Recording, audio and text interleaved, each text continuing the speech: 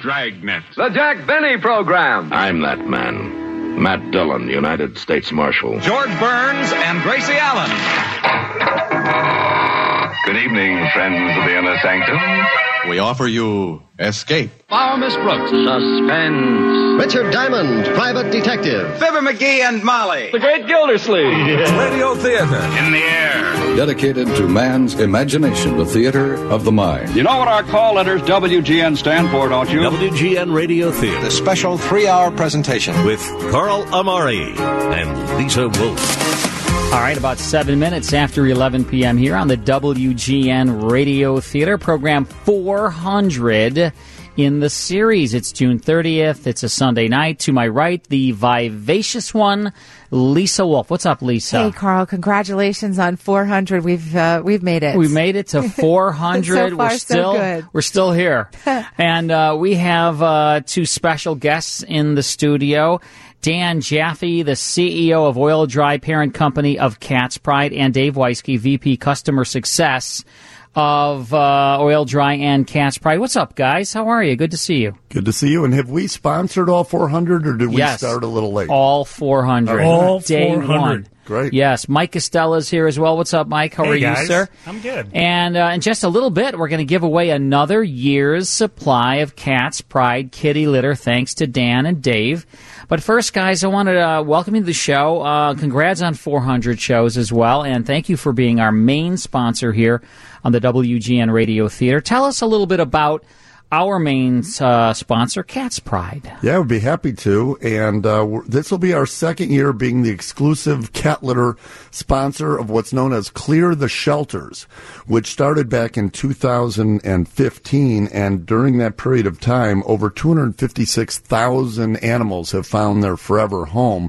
Last year, which was our first year being that exclusive cat litter sponsor, we found 102,000 animals their forever home in over 1,000 shelters. And so we're very proud of our work with that. As you guys all know, because we've been talking about it, your loyal listeners will know about our Litter for Good program, where every time a consumer purchases a green jug of Cat's Pride Fresh and Light, we donate a pound to a shelter across America. And last year, 2018, we donated nearly 5 million pounds to over 1,000 shelters, and we're hoping to beat that pretty significantly here in 2019, and so far we're off to a great start. Humanitarian cause, Cat's Pride, but also not only do you do great things to save cats and dogs all across the country, but you also have the greatest product because it's green, it's lightweight, and tell us all about the bullet points of why you should be switching over to Cat's Pride. Sure, and the green isn't actual color of the product. That, Dan. Exactly. But it's green for two major reasons. We put it in a green jug because the fact that we have always known that consumers use cat litter by volume, meaning they put in 2.5 or 3 inches.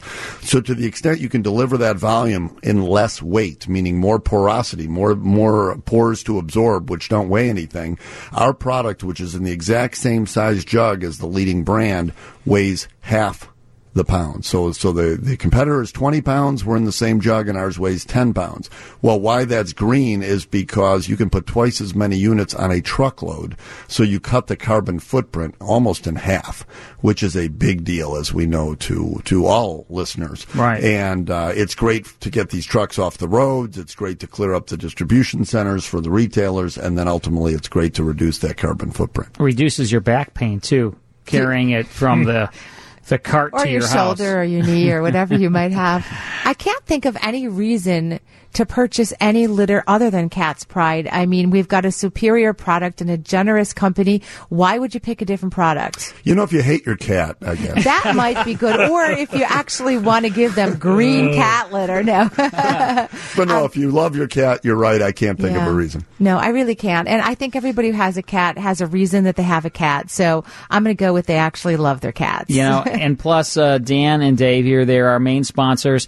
They've been our sponsors from day one. Dan is a huge Classic Radio fan. He's a Classic Radio Club member. He loves Classic Radio. We've known each other for many, many, many years. And he's a big suspense lover. And so when I got this show, he's like, you know what? We're going to be the main sponsor. We're going to sponsor the show. So they're bringing you these programs, folks. I ask you to do me a favor, do the show a favor. If you have a cat, switch over, because you're not only going to get a superior product, you're supporting our sponsor, and you're saving cats and dogs' lives with the Litter for Good program. Tell us a little bit about Litter for Good. So for the Litter for Good program, which is great, I mean, again, it's running hand in hand with the Clear the Shelter program as we talk about what the whole objective is. And we're talking at this juncture, we have got almost close to 3,200 shelters that are registered on our website. So you go to catspride.com, you nominate a shelter, and literally for every green jug you buy, we donate a pound of litter. And we don't package a pound and send it to that respective shelter. They accumulate pounds over the course of time, and then we basically get a buildup of pounds that ultimately turn in the form of pallets of cat litter that we send over to them, which is outstanding. Now, the significance of that is if you are sending all these millions and millions of pounds of cat litter to these shelters, they don't have to spend any money on cat litter, and that money now helps to save and get that cat or dog a home. Yeah, and it redirects, again, the capital dollars that they have to put to maintain the facility, their structure, and really their day-to-day operations.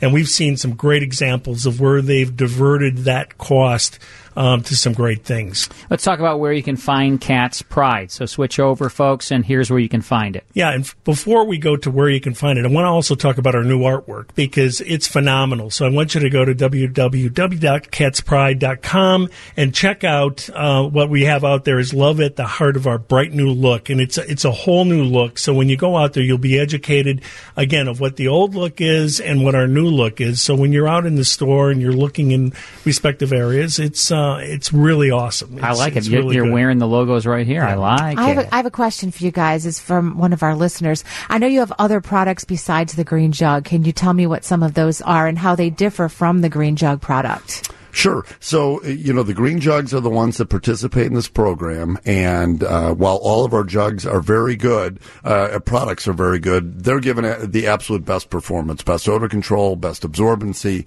and least tracking. However, our other products are also very, very good. It's like a good, better, best program. So if you see it in a white jug, and those are very good sellers, because what that allows us to do is hit a really hot price point. Mm-hmm. So the white jugs will be more what you would call a popularly priced or value-priced item, which is very good, but it'll compete at that price level. And then a step up where you're getting more quality and you're getting this donation made would be the green jugs. Excellent. Thank you. So where can you find it? So you can go ahead in the local brick and mortar, Walmart. You can go out there, Woodman's, Albertsons, and I'm thinking here locally, Jewel. In the Chicagoland area, and as you reach afar, get into Texas, H.E. Butt, out in the Pacific Northwest, Winkle. It's like almost everywhere. In Florida, which we've got to reach with this great bandwidth for Cat's Pride Nation, we reach down to Florida for WGN, and Publix is a huge supermarket down there. And then for online, you've got Chewy.com and Walmart.com where we're out there readily and available. Folks, switch over to Cat's Pride in the green jug. You'll be doing the show a favor, you'll be doing yourself a favor, and your cat a favor. And, another generous thing Dan and Dave do, they come here every month, usually the last Sunday in the month, and we give away an entire year's supply of Cat's Pride kitty litter to one of our lucky listeners, and that has sent in a picture of their kitty cat. So we're going to do that right now. So drum roll, please. There it is. Okay, we've got a winner.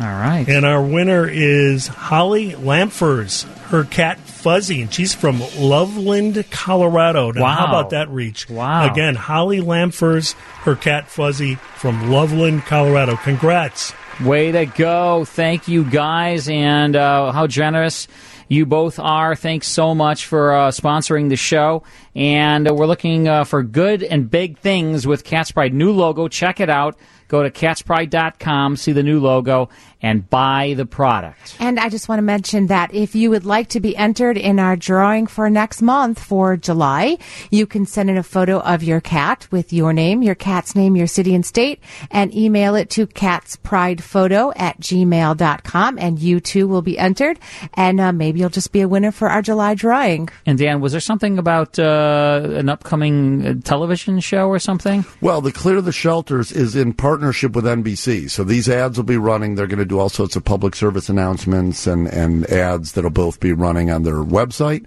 but also on TV. And yeah, NBC is very supportive of this program. So look for the new TV commercials? Is that what it is? Yes. Fantastic. Well, thanks, guys. Great to see you. And in just a few minutes, we're going to tune into the CBS Radio Workshop, so stick around.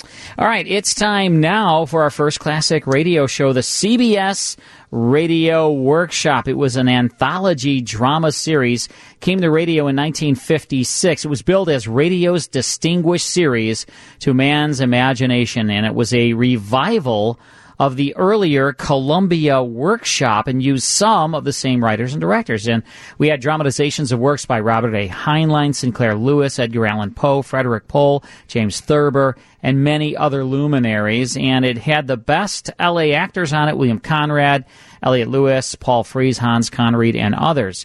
Well, with 4th of July right around the corner, Lisa, I thought we'd play The Battle of Gettysburg. It was a drama done on the CBS Radio Workshop June 30th, 1957, and it stars Raymond Burr. Let's tune into part 1 now of the CBS Radio Workshop. From Hollywood, the CBS Radio Workshop.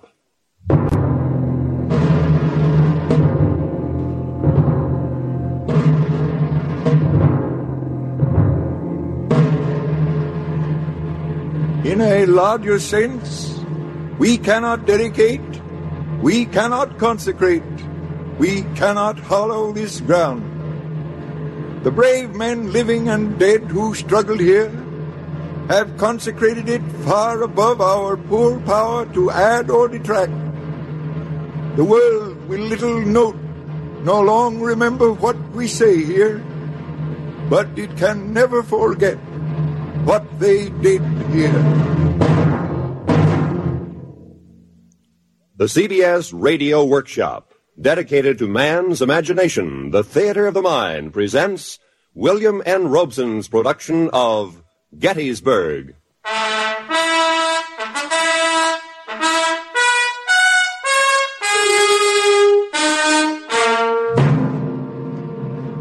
It began 94 years ago tomorrow morning.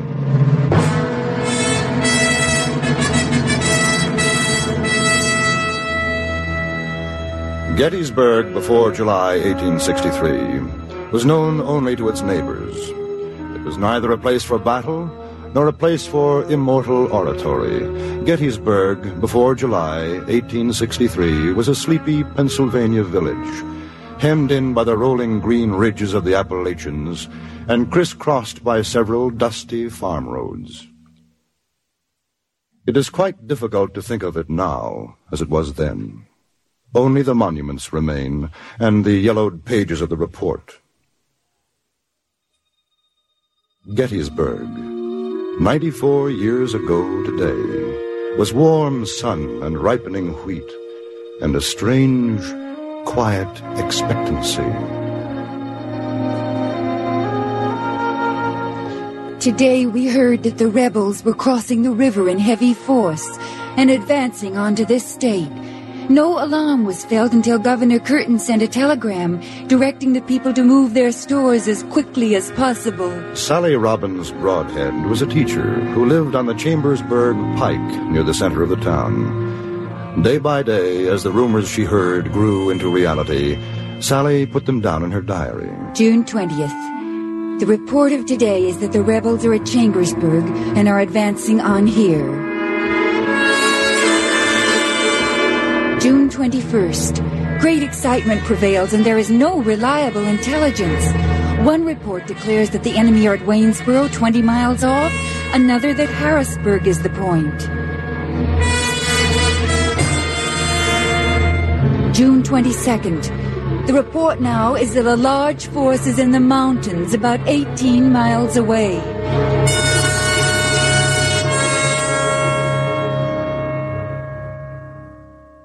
General Robert E. Lee had planned his invasion for two important reasons: to feed and supply his troops on the bountiful harvests of the North, and to lure the Army of the Potomac away from his native Virginia.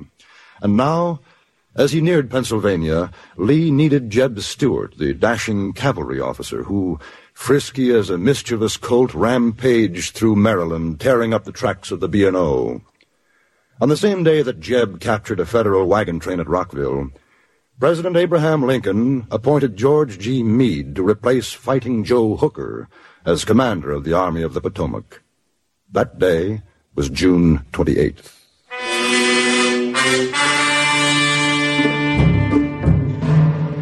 June 28th. About 10 o'clock, a large body of our cavalry began to pass through town. I hope they may catch the rebels and give them a sound thrashing.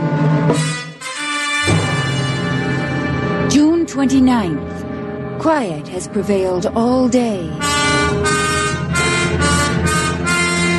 June 30th.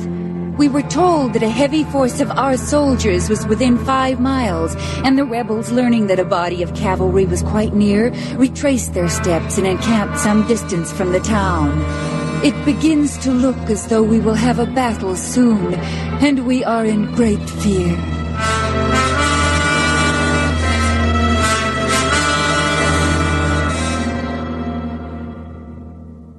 Sunrise, July 1st.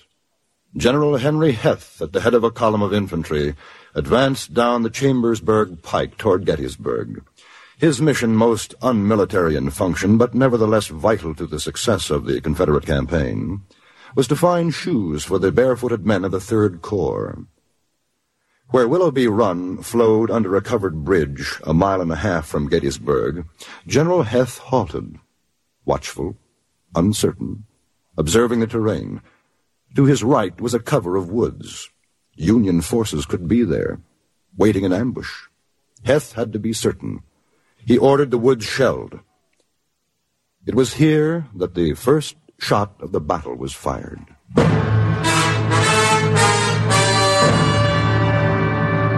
I got up early this morning to get my baking done before any battle would begin.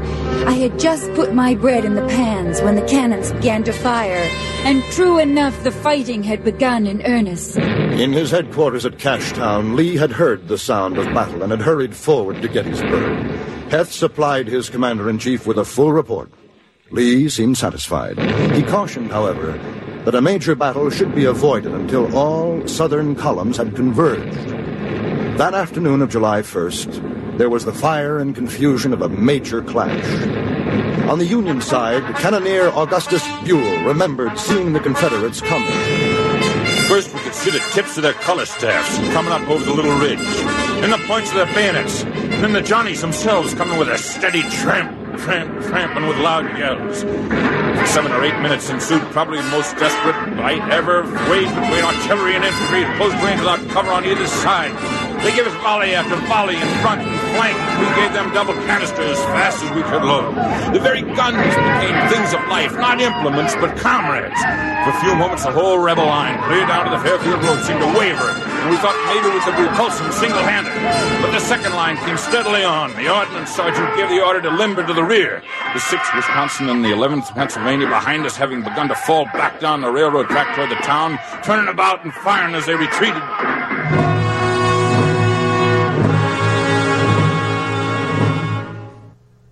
All right, that's the first portion of the CBS Radio Workshop, the Battle of Gettysburg. John Dehner doing the hosting, narrating on that, but a bunch of great actors, including Raymond Burr in the cast, from June 30th, 1957.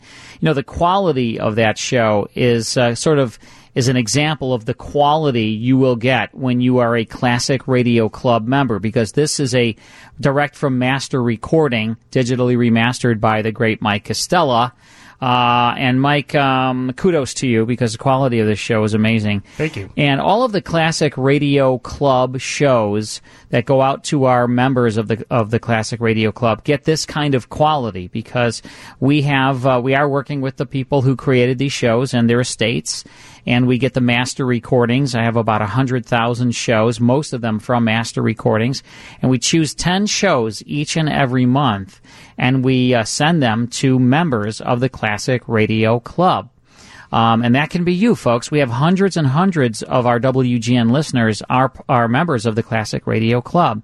Now, the first month, we have a very special offer for you to experience the Classic Radio Club at only $1. You will get shows like Abbott and Costello with the Who's On First, Suspense, Sorry Wrong Number, Gunsmoke, Have Gun Will Travel, Inner Sanctum, Gildersleeve, Fibber McGee and Molly, Escape. Some great, great programming the very first month you join. So if you join now, you will get those 10 shows, and then next month you will get 10 more shows. You can get them via CD in a collector case, 10 shows on 5 CDs, only $1.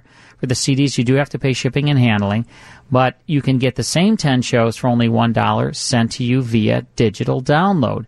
And you will also get copious liner notes that I write about each and every show. You will get detailed liner notes on the shows, and it's all at the Classic Radio Club website. Just go to classicradioclub.com. We'd love you to join.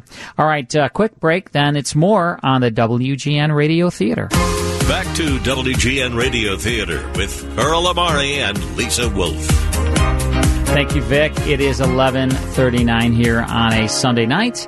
We are listening to a June 30th, 1957 episode of the Battle of Gettysburg on the CBS Radio Workshop. Now, here's the conclusion.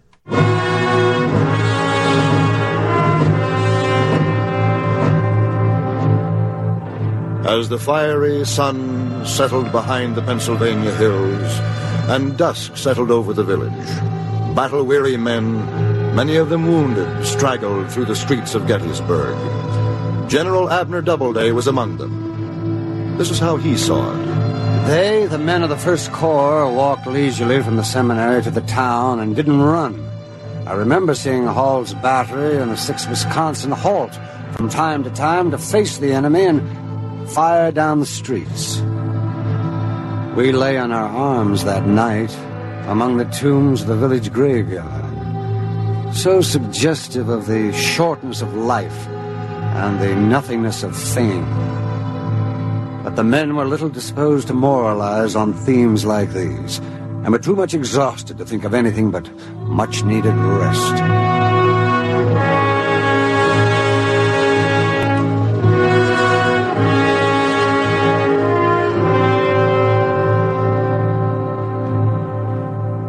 In the Confederate camp, hot Southern blood went to Southern heads.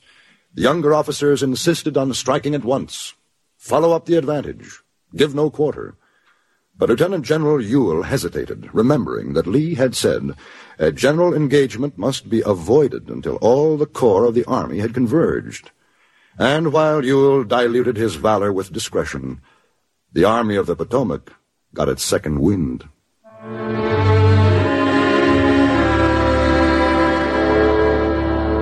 It was sometime after midnight, July 2nd, when Meade reached Gettysburg.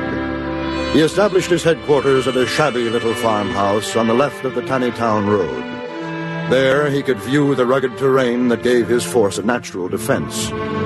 For during the night, the Federal Army had added the names of Big Round Top and Cemetery Ridge and Culp's Hill to their war map. By morning, they would be well dug in.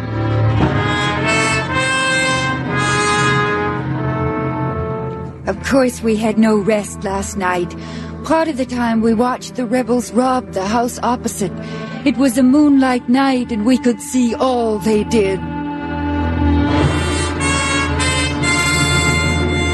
The cannonading commenced about 10 o'clock this morning, and we went to the cellar and remained until it ceased.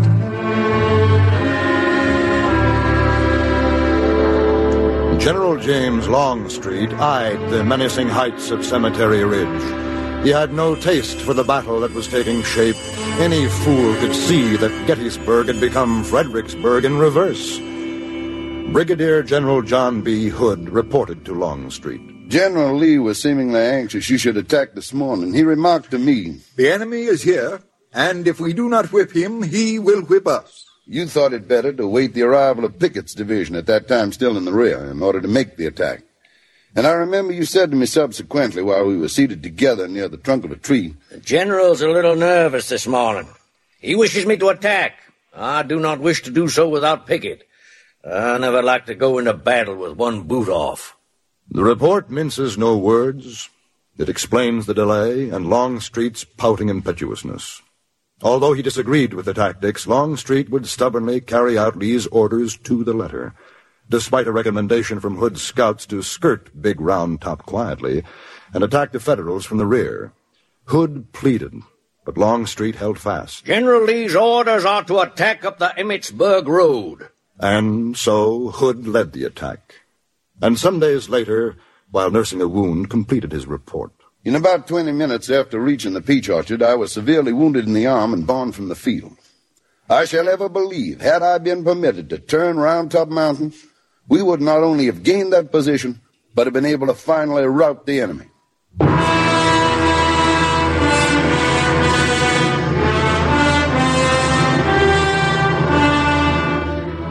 Meanwhile, Robert E. Lee sat on a stump of a tree and watched the panorama of battle through his field glasses. Behind him, a Confederate band played polkas and waltzes. Before him, a cannonade played its song of death.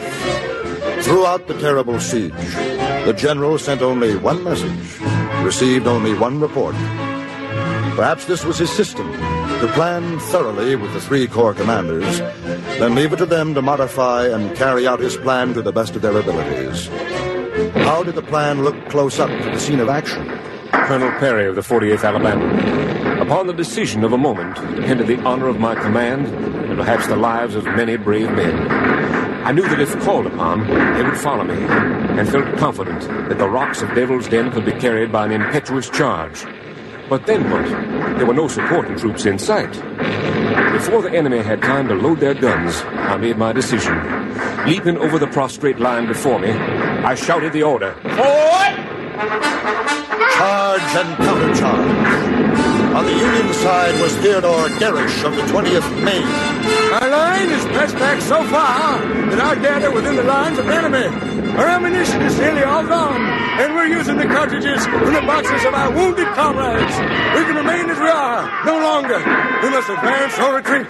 Colonel Chamberlain understands how it can be done. Fix bayonets!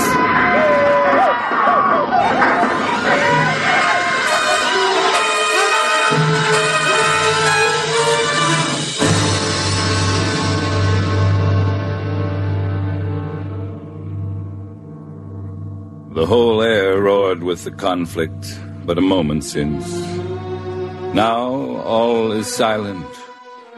Not a gunshot sound is heard, and the silence comes distantly, almost painfully to the senses. And the sun purples the clouds in the west, and the sultry evening steals on, as if there had been no battle, and the furious shout and the cannon's roar had never shaken the earth. And how look these fields? We may see them before dark, the ripening grain, the luxuriant corn, the orchards, the grassy meadows, and in their midst the rural cottage of brick or wood. They were beautiful this morning. They are desolate now, trampled by the countless feet of the combatants, plowed and scored by the shot and shell, the orchard splintered, the fences prostrate, the harvest trodden in the mud. And more dreadful than the sight of all this, thickly strewn over all their length and breadth, are the habiliments of the soldiers, the knapsacks cast aside in the stress of the fight, or after fatal lead had struck, haversacks yawning with the rations the owner will never call for.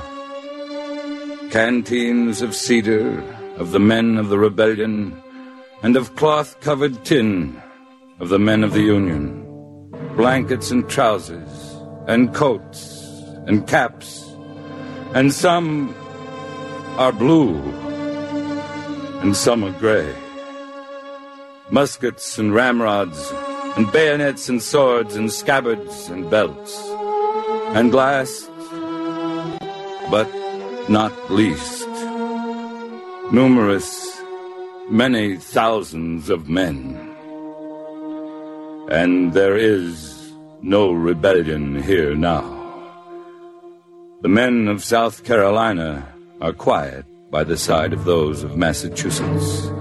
Some composed, their upturned faces, sleeping the last sleep. Some mutilated and frightful, some wretched, fallen bathed in blood. Survivors still, and unwilling witnesses of the rage of Gettysburg.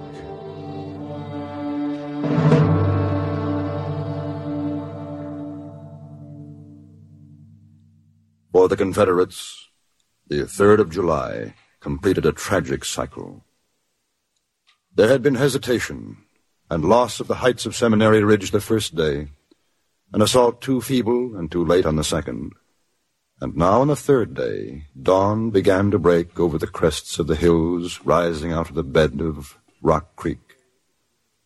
This day was to begin with an attack too early in its timing to support Lee's revised plan. Culp's Hill. There at the barb of the Federals' fishhook defense, Confederate Gray fixed bayonets and rose to the charge.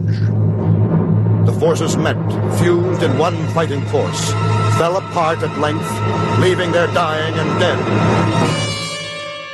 And a decision still unsettled.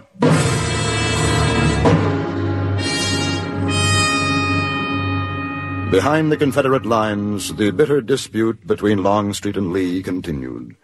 To Longstreet, there was only one sane course now. To move around the right of Meade's army and maneuver him into attacking us. But Lee stood firm for another attack on Cemetery Ridge. The Army of Northern Virginia is not yet ready to confess repulse. The whole of the First Corps must be thrown into the new assault. And so it was. First, the review. Men standing lined up before Lee, Longstreet, and General George Edward Pickett. Then, 5 hours later, in the stillness of a merciless July sun, the men heard the shot, the signal, and flattened themselves in the tall grass. The Confederate artillery thundered the beginning of the end.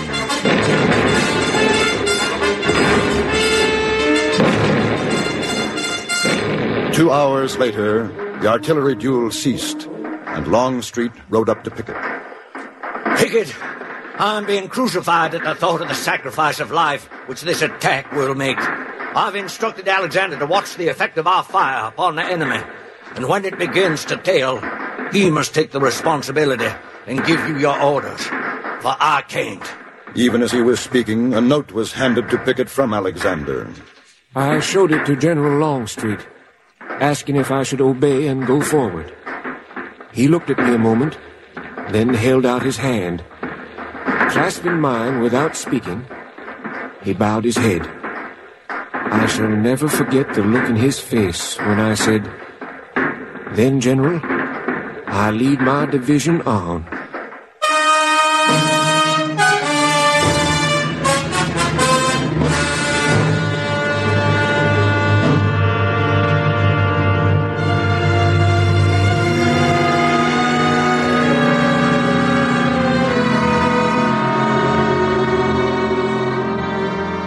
July 4th.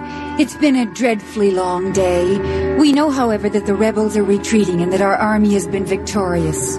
And for the first time for a week, I shall go to bed feeling safe. As Sally Robbins Broadhead retired for the night, as Robert E. Lee led his thin, wavering line of defeated Confederates back south across the mountains, as rain drenched the battleground debris, and as black clouds settled low over the unburied dead of Big Round Top and Cemetery Ridge, so ended the Battle of Gettysburg.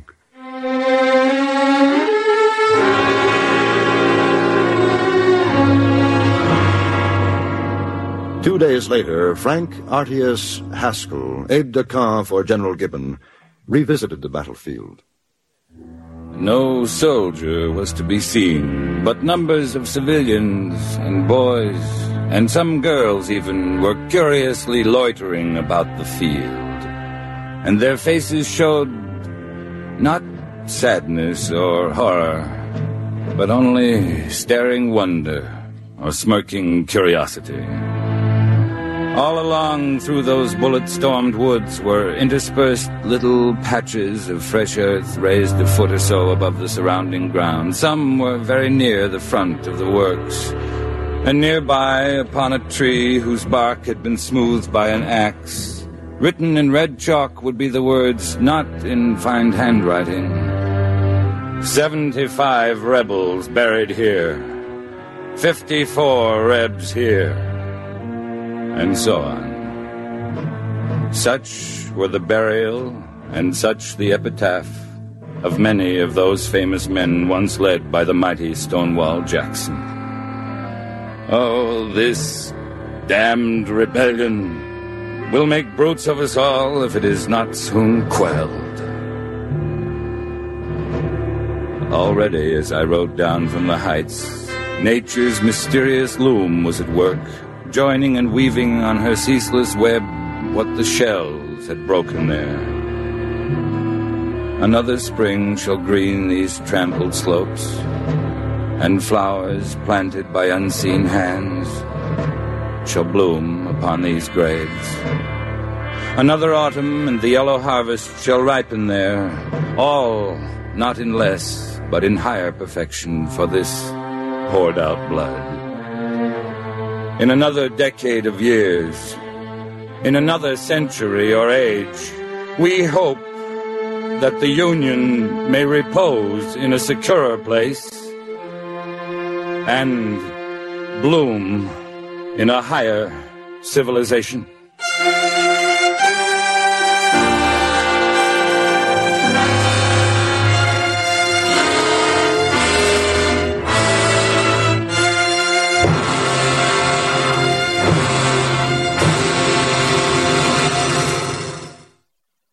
And that is the CBS Radio Workshop, June 30th, 1957, Battle of Gettysburg, starring Raymond Burr. We'll have more of the WGN Radio Theater after these words. All right, we listen to CBS Radio Workshop.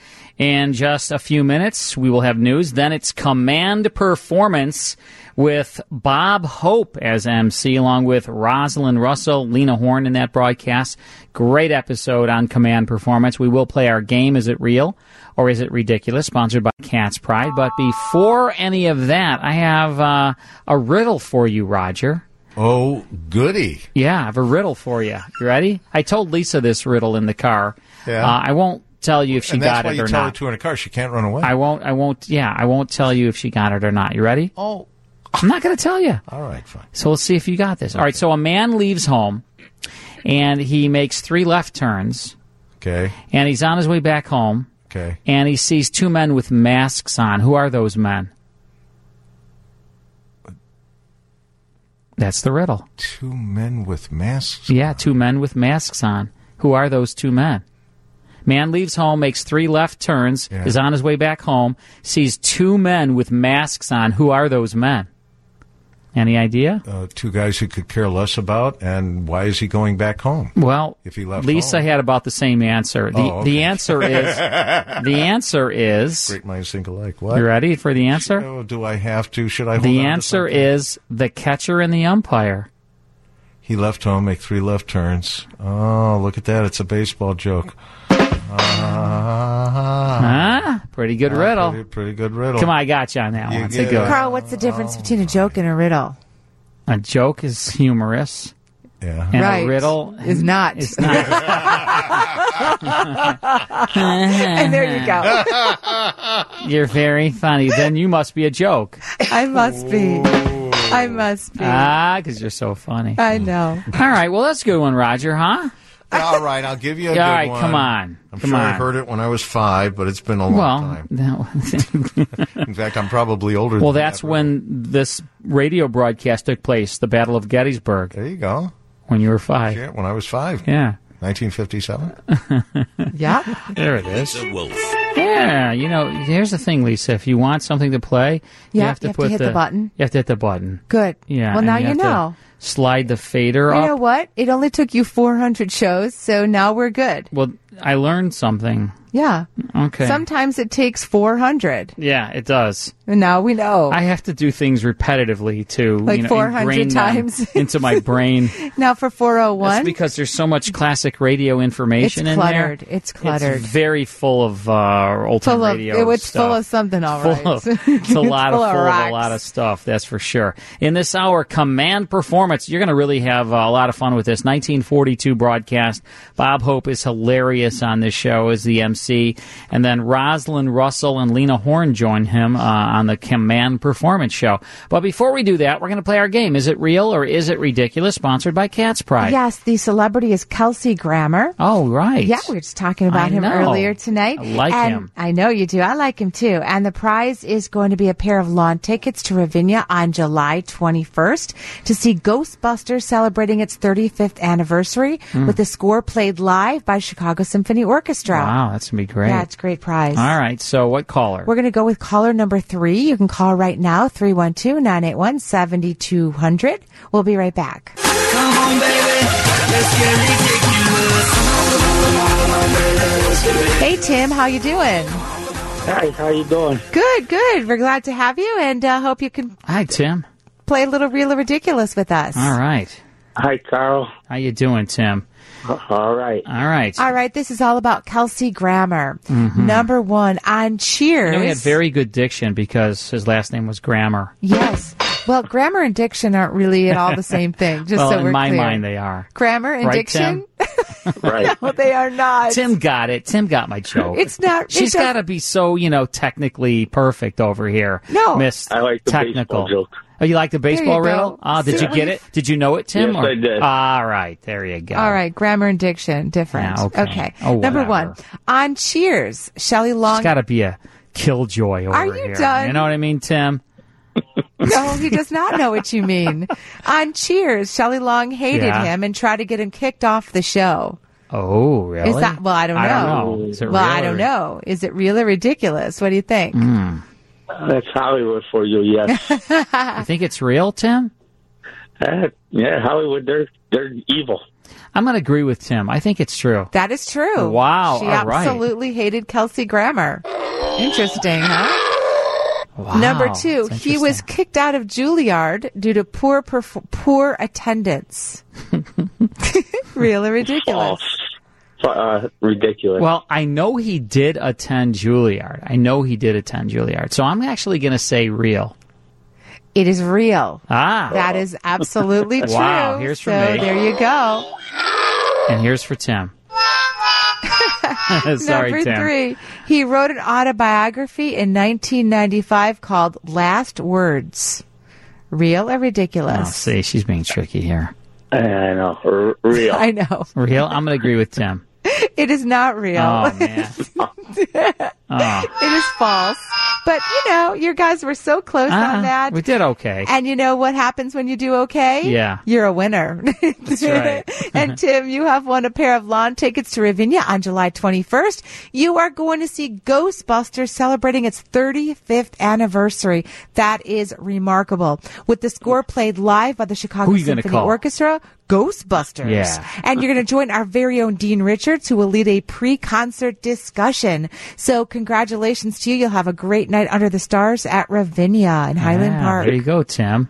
Thank you. You're Thank welcome, you so much. buddy. I hope you enjoy that. All right. I know I sure would. Have a great night. Thanks for listening.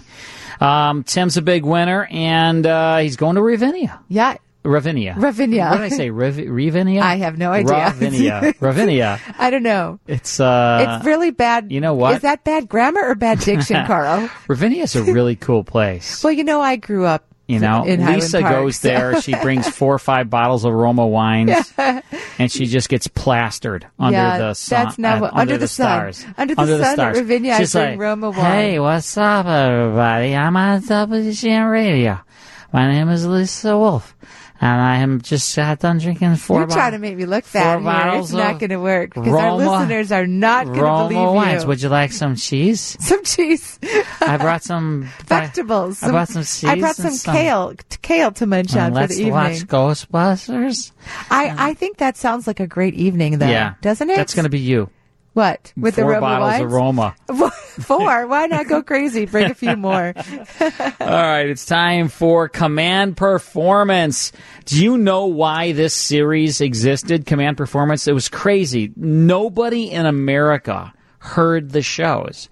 They spent tons of money. The government funded the series, Command Performance. It was created specifically and only to entertain our troops fighting overseas.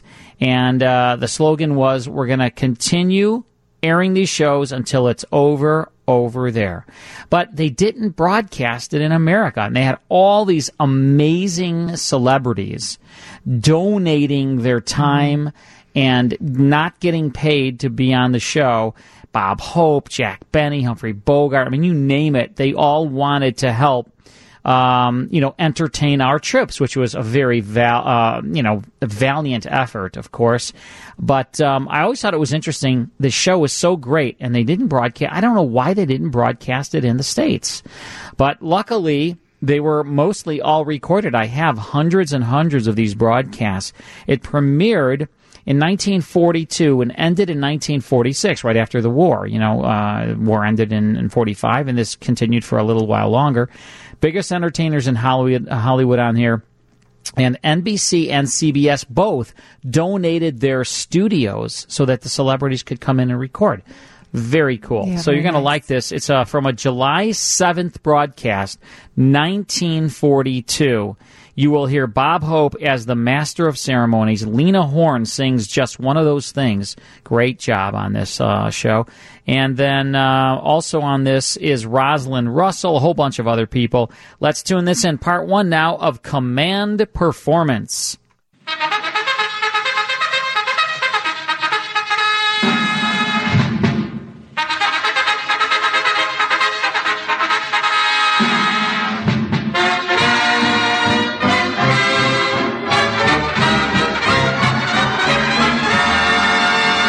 Command Performance USA, the greatest entertainers in America, as requested by you, the fighting men of the United States Armed Forces throughout the world. Command Performance, presented this week and every week till it's over there.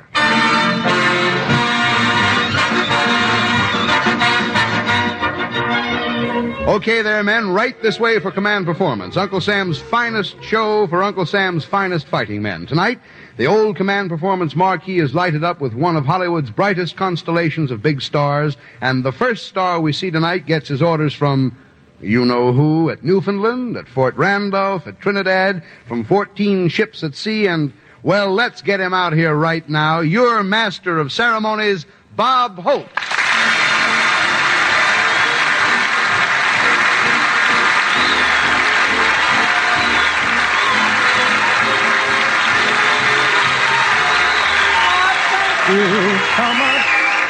Say thank you, Paul Douglas, and hiya, fellas. This is Bob Rubber Drive Hope, telling you guys out there that we're all going to keep turning in our rubber suspenders till we've caught the Axis with our panzers down.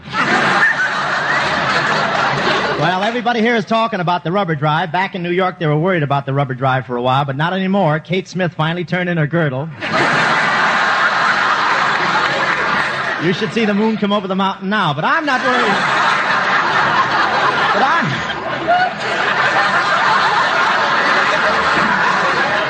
But I'm not worried about the rubber shortage. I've got 4 new tires, and I put them all on my front wheel. I want them to be where I can watch them. But I want to tell you, this rubber situation is really serious. Last night, 3 fellas broke into my room at the Knickerbocker Hotel, jacked me up, and stole my hot water bottle. But it's not my tires I'm worried about. It's gas. No kidding. I haven't been able to get any gas for the last 10 days since my siphon broke.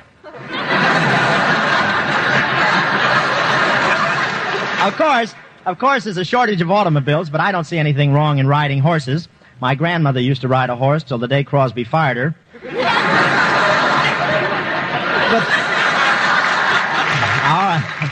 Thank you, losers. But, you know, everybody People will have to use all forms of transportation. Imagine Lana Turner bouncing down the street on a pogo stick. That's all, brother. But it's really great being back in Hollywood after 2 months in the East. First night back, I was on duty with all the air raid wardens in North Hollywood. They kept us busy all night, dimming out W.C. Field's nose. The next night, I had a date with Hedy Lamarr. It was real chummy driving around in the dark. I was just about to kiss her when there was a loud explosion. I thought it was a blowout until I found out she was chewing bubble gum and I had a toothpick in my mouth.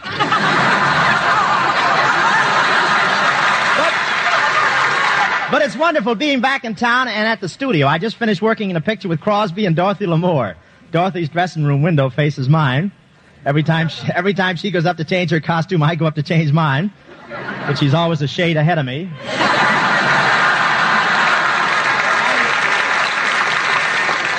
The picture's called The Road to Morocco, and in it, Dorothy does a great dance. She does an imitation of Gypsy Rose Lee doing the dance of the Seven Veils. It's a wonderful takeoff. And after that, Crosby and I wander through the desert and wind up at a harem. Harem, that's Egyptian for having a wonderful time. Crosby and I sneak into this place and find out that it's a real Turkish harem, so as soon as I get alone with the girls, I start talking Turkey. But there's a big... I paused there, silly man. But there's a big eunuch there with a long-handled knife. You know what a eunuch is, don't you? That's 4F in anybody's army.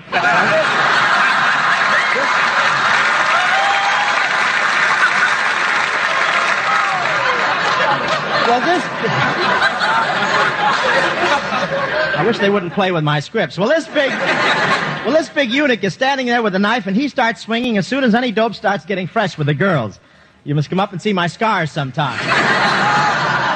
In the last part of the picture, Dorothy Lamour and I do our big love scene. I'm disguised as the Sheik, and I take her in my arms and kiss her. When we get through with the scene, I turn to Dorothy and say, "You just kissed Hope the Sheik. Could Rudolph Valentino kiss any better?" And she says, "Even now, yes." Well, that's enough about us. Now to answer that May 24th letter from 18 Navy men who signed themselves an outfit in the West Indies and who say, "We'll keep 'em sinking if you keep 'em singing," a little number called Just One of Those Things, by a little number who's the singing sensation of MGM, Lena Horne. Take it, Lena.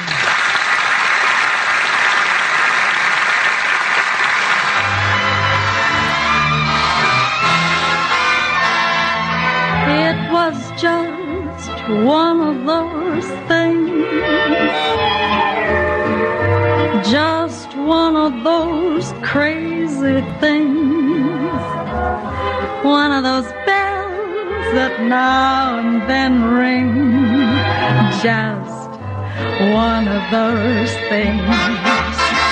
It was just one of those nights, just one of those fabulous flights, a trip to the moon on gossamer wings, just one of those things. If we thought a bit of the end of it, before we started painting the town, we'd have been aware that our love affair was too hot not to cool down. So goodbye, dear, and amen. Here's hoping we meet now and then. It was great fun, but it was just one of those things. If we thought a bit of the end of it, before we started painting the town, we'd have been aware that our love affair was too hot not to cool down.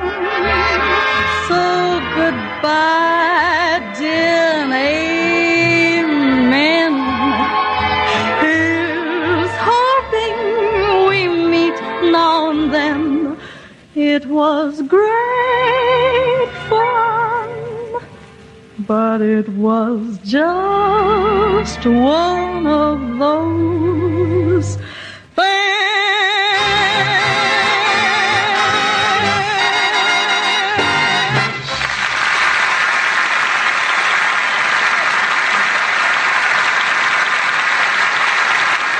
Yes, sir. That's for that outfit in the West Indies. Thank you, Lena Horne, and thanks to Victor Young of Paramount Studios, conducting Local 47's Command Performance Orchestra tonight. And now for the radio gang at Box ND11, for Private J.G. at Fort Cobby, and for Sergeant C.W.K. somewhere in South America, the Dean of American Vaudeville Teams, Shaw and Lee.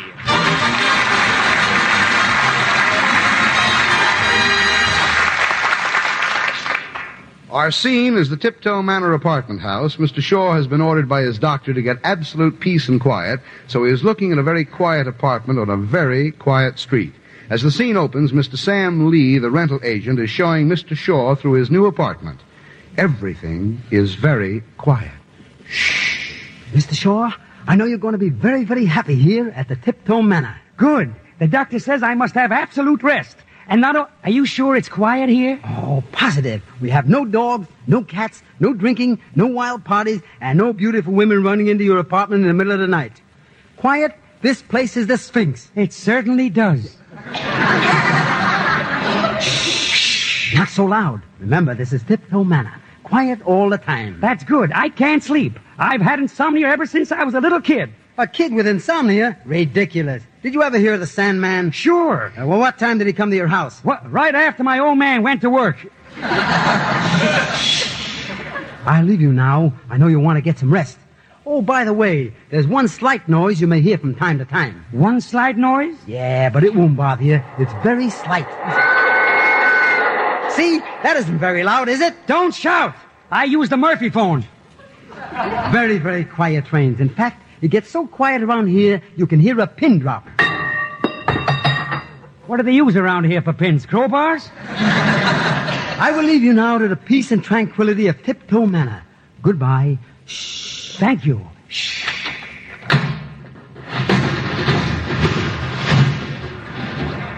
He's wearing sneakers. Ah, well, here I am alone at last. What is this, Dollar Day? Come in. Pardon me, buddy. What do you want? I'm the tenant who moved out of this apartment this morning. Mind if I leave this under your sink? Leave what? 483 cockroaches. I'll just leave them under your sink. What for? Well, the lease says I gotta leave this place exactly the way I found it. So long. How do you like that? 483 cockroaches. Well, this housing shortage, a man should share his room. Oh, well, now to get some sleep. Nuts! Hello! Mr. Shaw, this is your next-door neighbor, Miss Penelope Prune-Purse. I need your help. There's a man hiding under my bed. A great, big, strong brute of a man. Yeah? What do you want me to do? Just lock the door from the outside, brother. That's all. Nice, quiet place. All I need now is a noisy radiator. Thank you. What now? Come in, on approval. Who are you? The plumber. I gotta fix your radiator. Well, go ahead, but be quiet. I've got to get some sleep. I'll be in the boudoir. The what? Boudoir. What are you sleeping? My underwear. All right, go ahead with the radiator. But for heaven's sake, keep quiet. Oh, don't worry about me. I'm the quietest plumber in town. Die-die-die-dee, die-die-die-dee. Deep in the heart of Texas. Wait a minute, I can't stand it any longer. Trains, cockroaches, old maids, plumbers. I gotta have peace. I gotta have quiet. If you want to fix something, fix that big hole in the window. But there isn't any hole in the window. Well, there is now.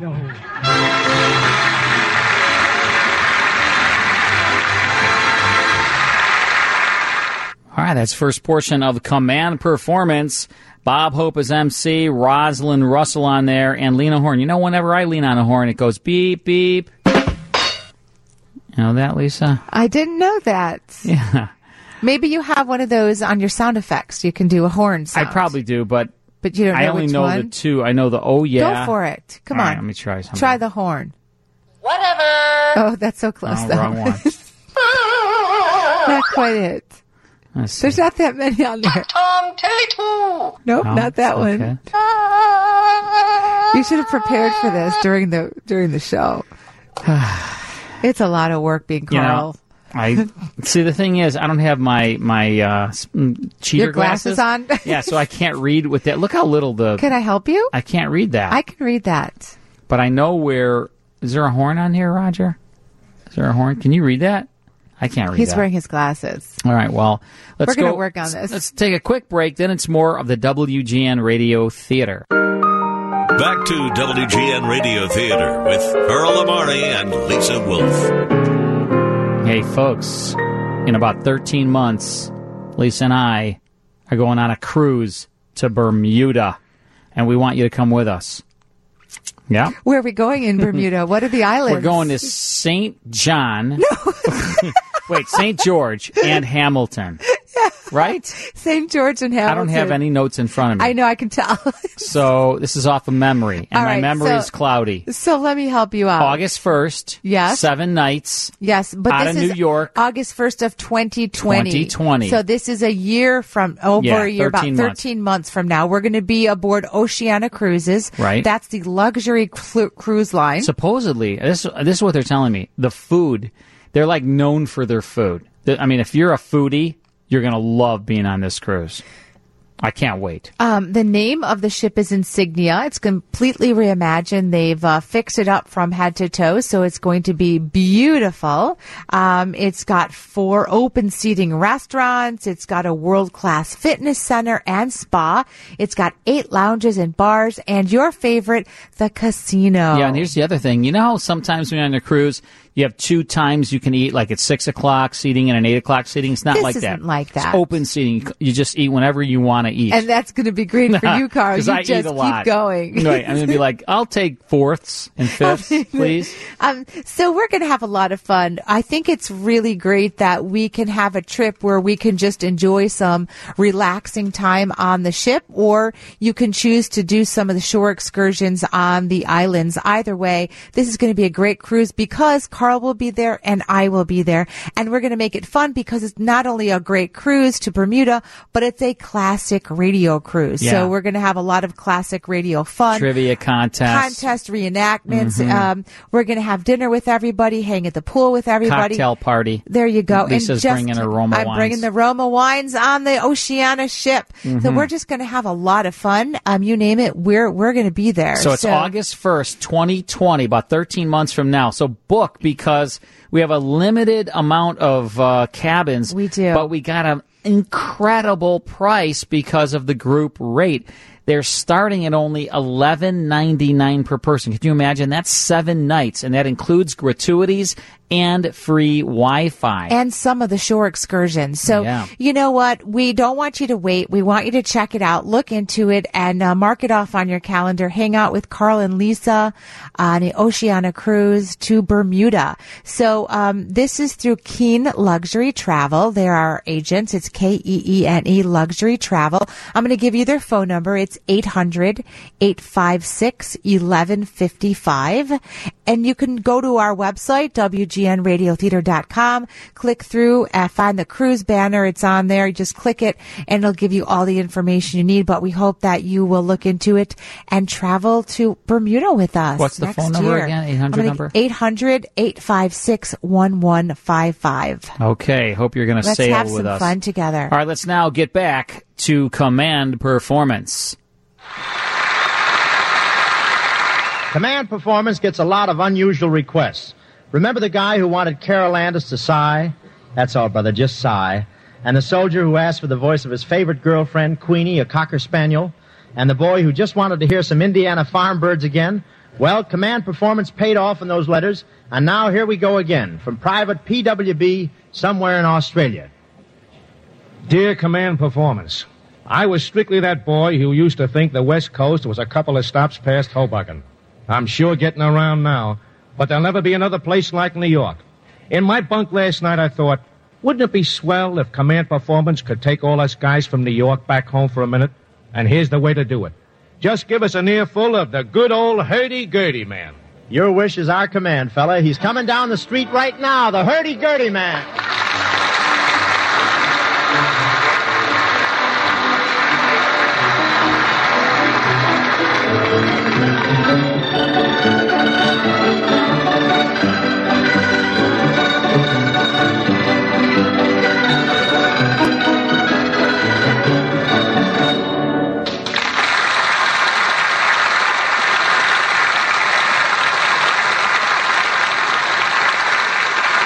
That's fine.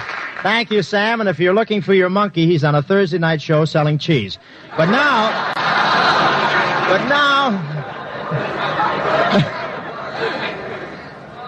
to answer a lot of mail for a certain gal that all of you know, at Fort William Davis, Sergeant B.N.P. wants her to sing for AOS of Panama. 10 men in the Canal Zone sending orders for her. The Marines at Balboa and Private J.E.E. and the sailors of Boys Town, Pearl Harbor, with an eye for beauty and talent. All these and scores more of you asked for. So, fellas, here she is, back again by worldwide command of the AEF to sing Till I Live Again, Ginny Sims.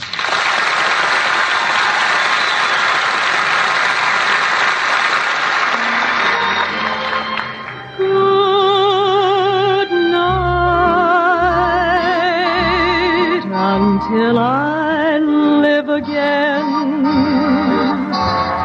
tomorrow night, when we meet again, I won't be me until I see your charms. I'll hold my breath until you're in my arms. Good night until I live again. Tomorrow night, when you're with me once more. Believe me, each time you leave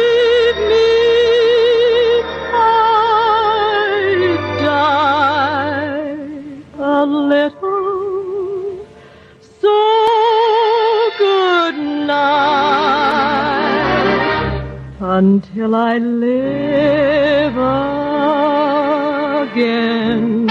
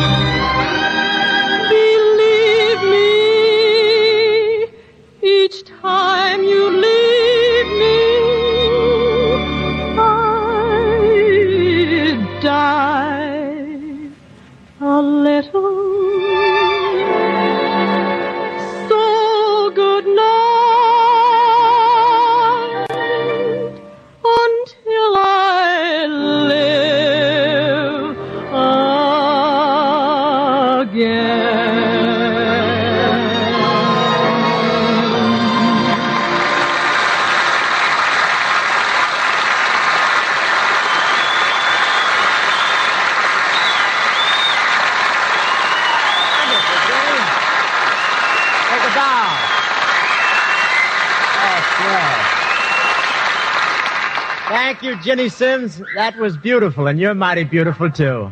It's the way I feel. Oh, you're really pretty. You know, that's the way with me, though. I work with so many beautiful girls like Ginny Sims, Madeline Carroll, Dorothy Lamour, and Paulette Goddard. Then at night I go home and dream about Indians. I have the toughest... I can't understand. I think I'll throw away my Gene Autry gun. But, you know...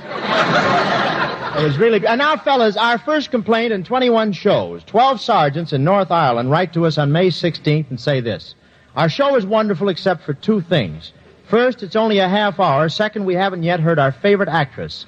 So we command you to give us Rosalind Russell. Oh, well, we'll get to it. With 12 of us signing this letter, call it a petition instead of a command. Petition, command. What's the difference, sergeants? As long as you're happy, you better be, for here she is, lovely Rosalind Russell.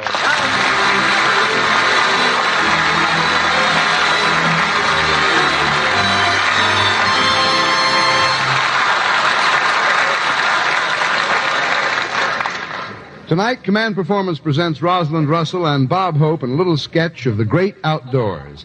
This sketch is a sequel to the picture, It Happened One Night, and the title is It Didn't.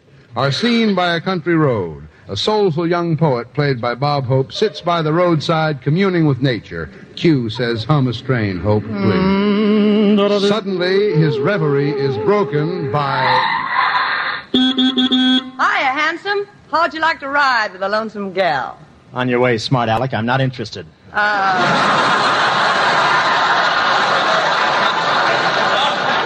come on, gorgeous. Now, don't you play hard to get with me. Now, come on, hope in. I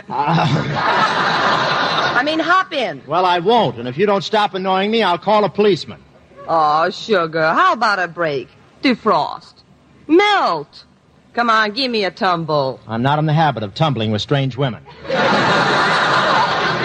At these prices, especially when I don't know them. Now, scat! I happen to be very busy. Doing what? I'm a poet, and I'm writing poetry. From the look on your face, it must be blank verse. Oh, well, you may not know it, sister, but you're talking to America's Bard of the Billboards. Oh, you mean you write those funny little advertising poems on the side of the road? What else? The Burma Shave, Irving Berlin, that's me. Well, have you published anything lately? Well, here's my latest, hot off the boards. For chicken dinners, beer or gas, try our service, strictly class. Where can you find that welcome smile? At True Williger's Tavern, a quarter of a mile. How do you like it? Well, it's not going to make Noel Coward take in washing. Well, here's one with a little more class. You will find our journey's end down the road around the bend. Tourist cabins are real delight, so do drop in 6 bits a night. I just wrote that. Can you think of a good place to put it? Don't tempt me.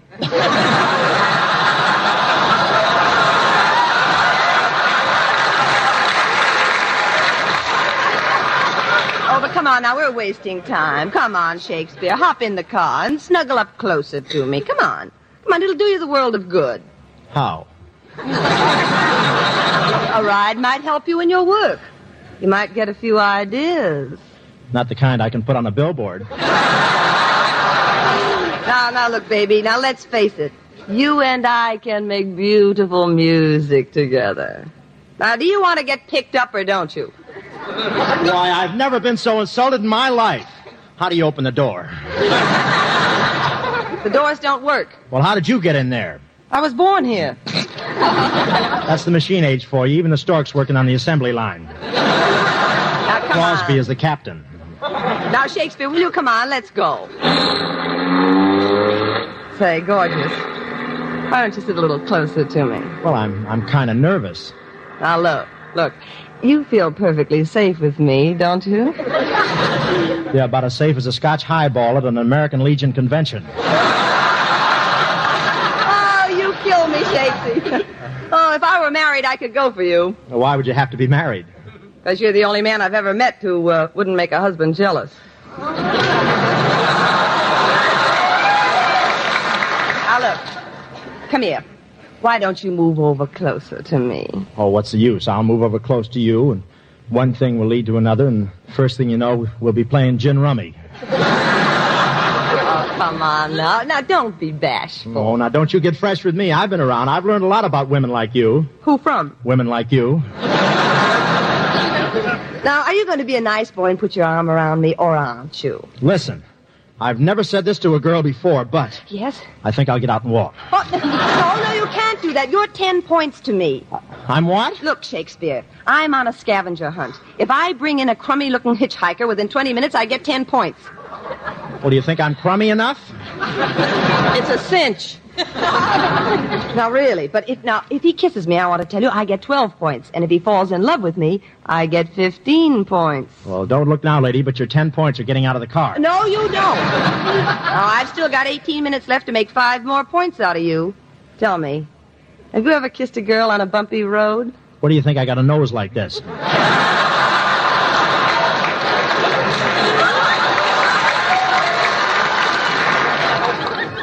Well, now, come here. Now, are you going to kiss me now, or do I have to run out of gas? Well, I would, but I'm afraid you might run into a telephone pole. Oh, don't be silly. I'll keep on blowing my horn. Now, hurry up and kiss me. You mean like this? Yes, like this.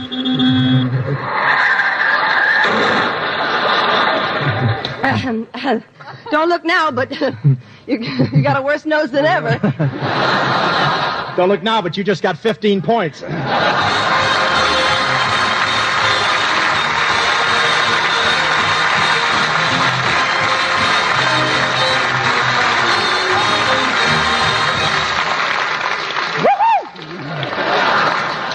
I loved it. Encore! Woo! Say, that was swell, Roz. I certainly enjoyed being here on Command Performance with you. Thank you, Bob. Oh, and Roz, tell me, are you really if a fella did go out riding with you, would you really, that is, oh, you know what I mean. I certainly do, Bob. What are you doing tonight after the broadcast? Me? Well, isn't that a coincidence? I don't have a single thing to do. Well, Bob, anytime you want a date and a cozy tete-a-tete, there's just one thing for you to do. Call Van Nuys, 6132. Is that your number, Rosalind? No, that's the YWCA.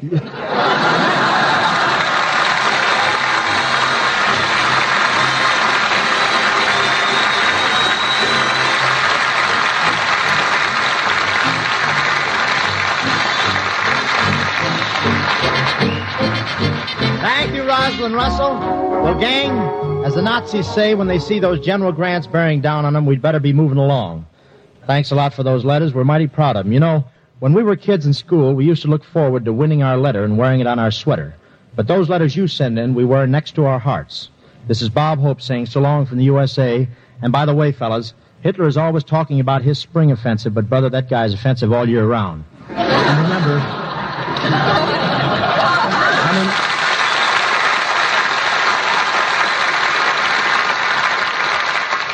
And remember, fellas, Uncle Sam will spring the offensive from now on, and after that, it'll be the last fall for Hitler. So long, fellas.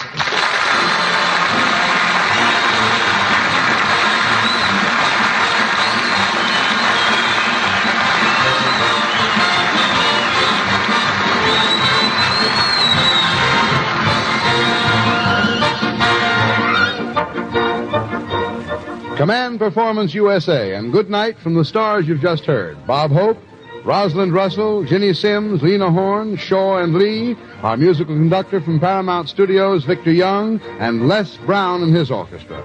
Now keep sending those letters, fellas. Send them to Command Performance in care of the station to which you're listening. You write them, buddy, and we'll shortwave you the answers each week and every week till it's over there. This is Paul Douglas saying the best of the best from the USA to you.